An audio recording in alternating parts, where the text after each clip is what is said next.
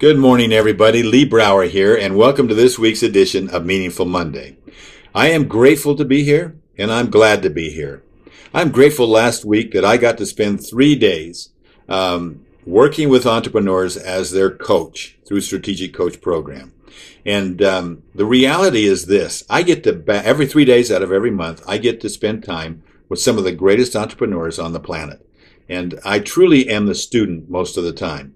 And I just want them to know how much I appreciate them and how much I learn from them. I don't think they see themselves as teachers, but in reality, they are. You know, someone once said the only thing you can never delegate or give away is your influence. And their influence constantly is teaching, and it's teaching me. So thank you to you. You know, last week we talked about a book called The Soul of Money. And The Soul of Money is a book written by Lynn Twist. And we carry that book in our store, and we typically carry it for close to $28.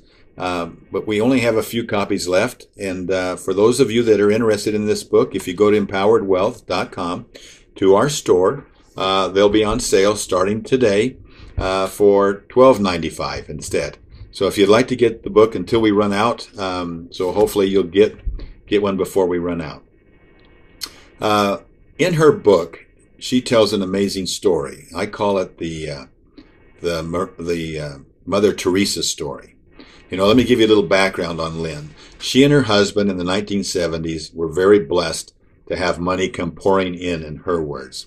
And as they spent more money, it opened the door to spend more money on other things. For example, as they learned about fine wine, well, that meant then as they acquired fine wine, they needed a wine cellar.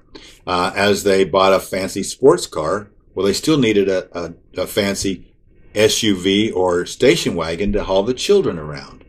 And as they got their one home that was really nice, they needed to furnish it. Then they decided they needed another home because all their friends had a summer home. And then they got comparing vacations, and they decided they needed to go on more exotic vacations. And pretty soon, even though they consider themselves to be very diligent parents, and they loved their children and wanted to take care of them, they felt the demands and the pressure of being away and being part of the affluent society, if you will. And part of the work that happened as she became more aware of the Hunger Project, became more aware of Mother Teresa. The book tells a little bit about their transformation and the things that they learned about money. Now, they say that, you know, money is not a bad thing. It's not the root of all evil. What is the root of all evil is the ignorance around money. It's the misapplication of money, misunderstanding of money, the misuse of money. This is the problem. Now, I found this book to be most exciting to me because it's so aligned with what we talk about in Empowered Wealth.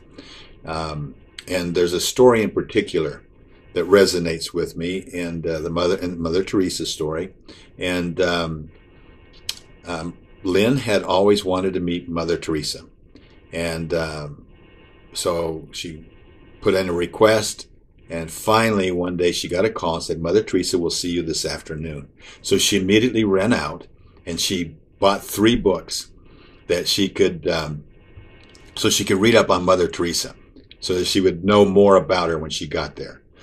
She and the driver drove around for an extra 45 minutes looking for it. They left early enough that because it's just a nondescript place. It's just, you wouldn't know it, a little sign up above that says the orphanage. And so she's going up the steps. She sees newspaper bundled there, and she picks up the newspaper, and inside is a brand new newborn baby. And she's just, my goodness. And she comes through the doors, and the nuns come up and greet her right away, and they take the baby away. And around her, she sees about 25, 30 cribs. There's about 50 babies that are there, 51 now with the new one. And it's just such a peaceful sound. Nobody's crying. They're just cooing. There's nuns that are singing to these babies, and it just had a pleasant spirit about it. And Mother Teresa wasn't there. She wasn't available yet. So she was in town doing some charitable work. And so they enlisted her in the process of taking care of these children. And she just was so consumed with the love and the emotion of it. She just felt like right at home, and the time just flew by. And before she knew it, Mother Teresa was there, and somebody said, Mother Teresa is ready to see you now. And she looked down the hallway, and here walking towards her was this angel, Mother Teresa. She had a black lab alongside of her. And as Lynn approached her and she got right up to her, she dropped to her knees in reverence. She actually kissed her sandaled feet. And Mother Teresa lifted her up and guided her into her room. And in her room was a table and 2 chairs. And they sat down and they started talking. And Lynn was so flattered that Mother Teresa knew about the Hunger Project and knew about Lynn's work. And as she was talking to her, in Lynn's words, she could smell them before she heard them. But a couple comes barging down the hallway, rattling, making noise, talking loudly, and they come bursting into the room. They're obviously extremely wealthy just by the clothes that they were wearing, rings on every finger, adorned, turban with a giant something in the top of the hat, and some sort of a jewel. And they were upset because they did not get a picture taken with Mother Teresa. So they shoved a camera in Lynn's face and said, "Here, you take the picture." And they picked up Mother Teresa and positioned her between the 2 of them. And they smiled, and the picture was taken. And then the woman was a little upset because Mother Teresa wasn't looking at her, so she reached down and got her by her chin and lifted her head up and said, "Here, take another one. She wasn't looking at me." So Lynn is furious, but she figures the best way to get them out of there is to take the picture and get them gone. So she took the picture, and out they went. And now Lynn, these people had just invaded her private conference with Mother Teresa. They had just absolutely were ungrateful, never said thank you. They disrespected her, and Lynn inside was feeling anger. She probably felt a little bit of hatred. She was not at peace. And yet Mother Teresa smiled and just sat down and carried on as though nothing had happened. They finished their conversation. Lynn tried to apologize for this group. Mother Teresa acted like they were just children and she didn't really worry about it. And then Lynn went home, fuming still, and lit a candle, and in the light of the candle she wrote a letter to Mother Teresa. And among other things, she asked for forgiveness for the hatred she felt and for the anger she felt towards this couple. Mother Teresa then, several weeks later, Lynn received a letter from Mother Teresa. And I'm going to read you a couple of excerpts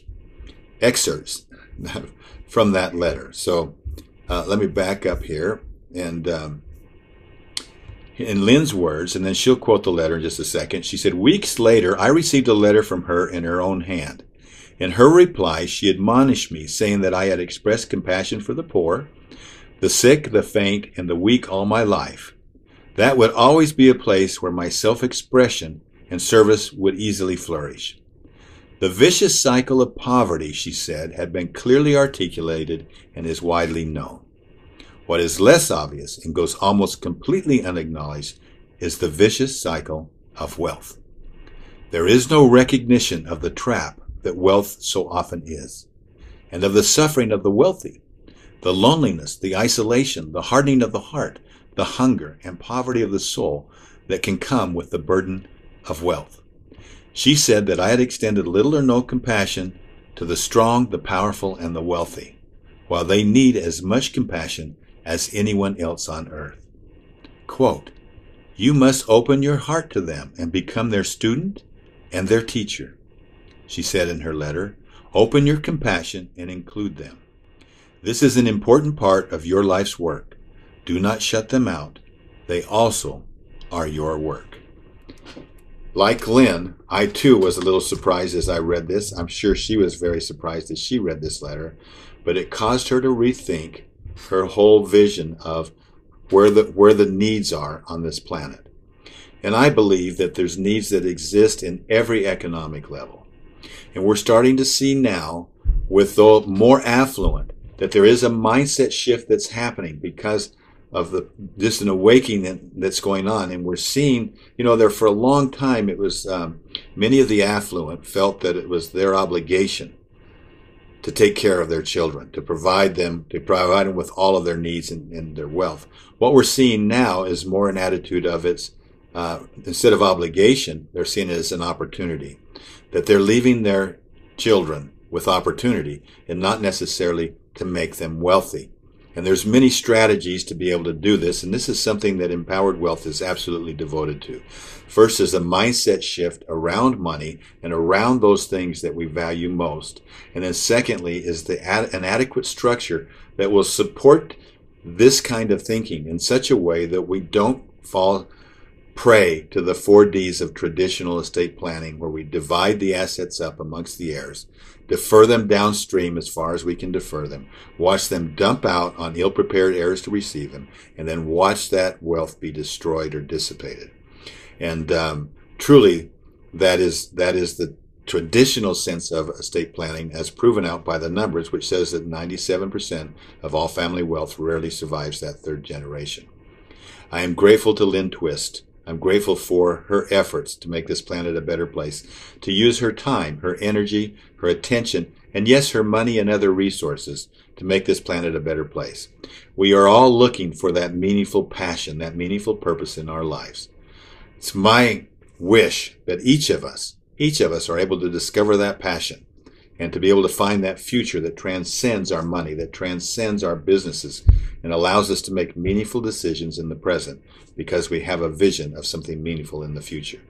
I hope you enjoy this week as much as I'm going to. Make it a meaningful week. Be intentional. I'll talk to you next Monday. Bye-bye.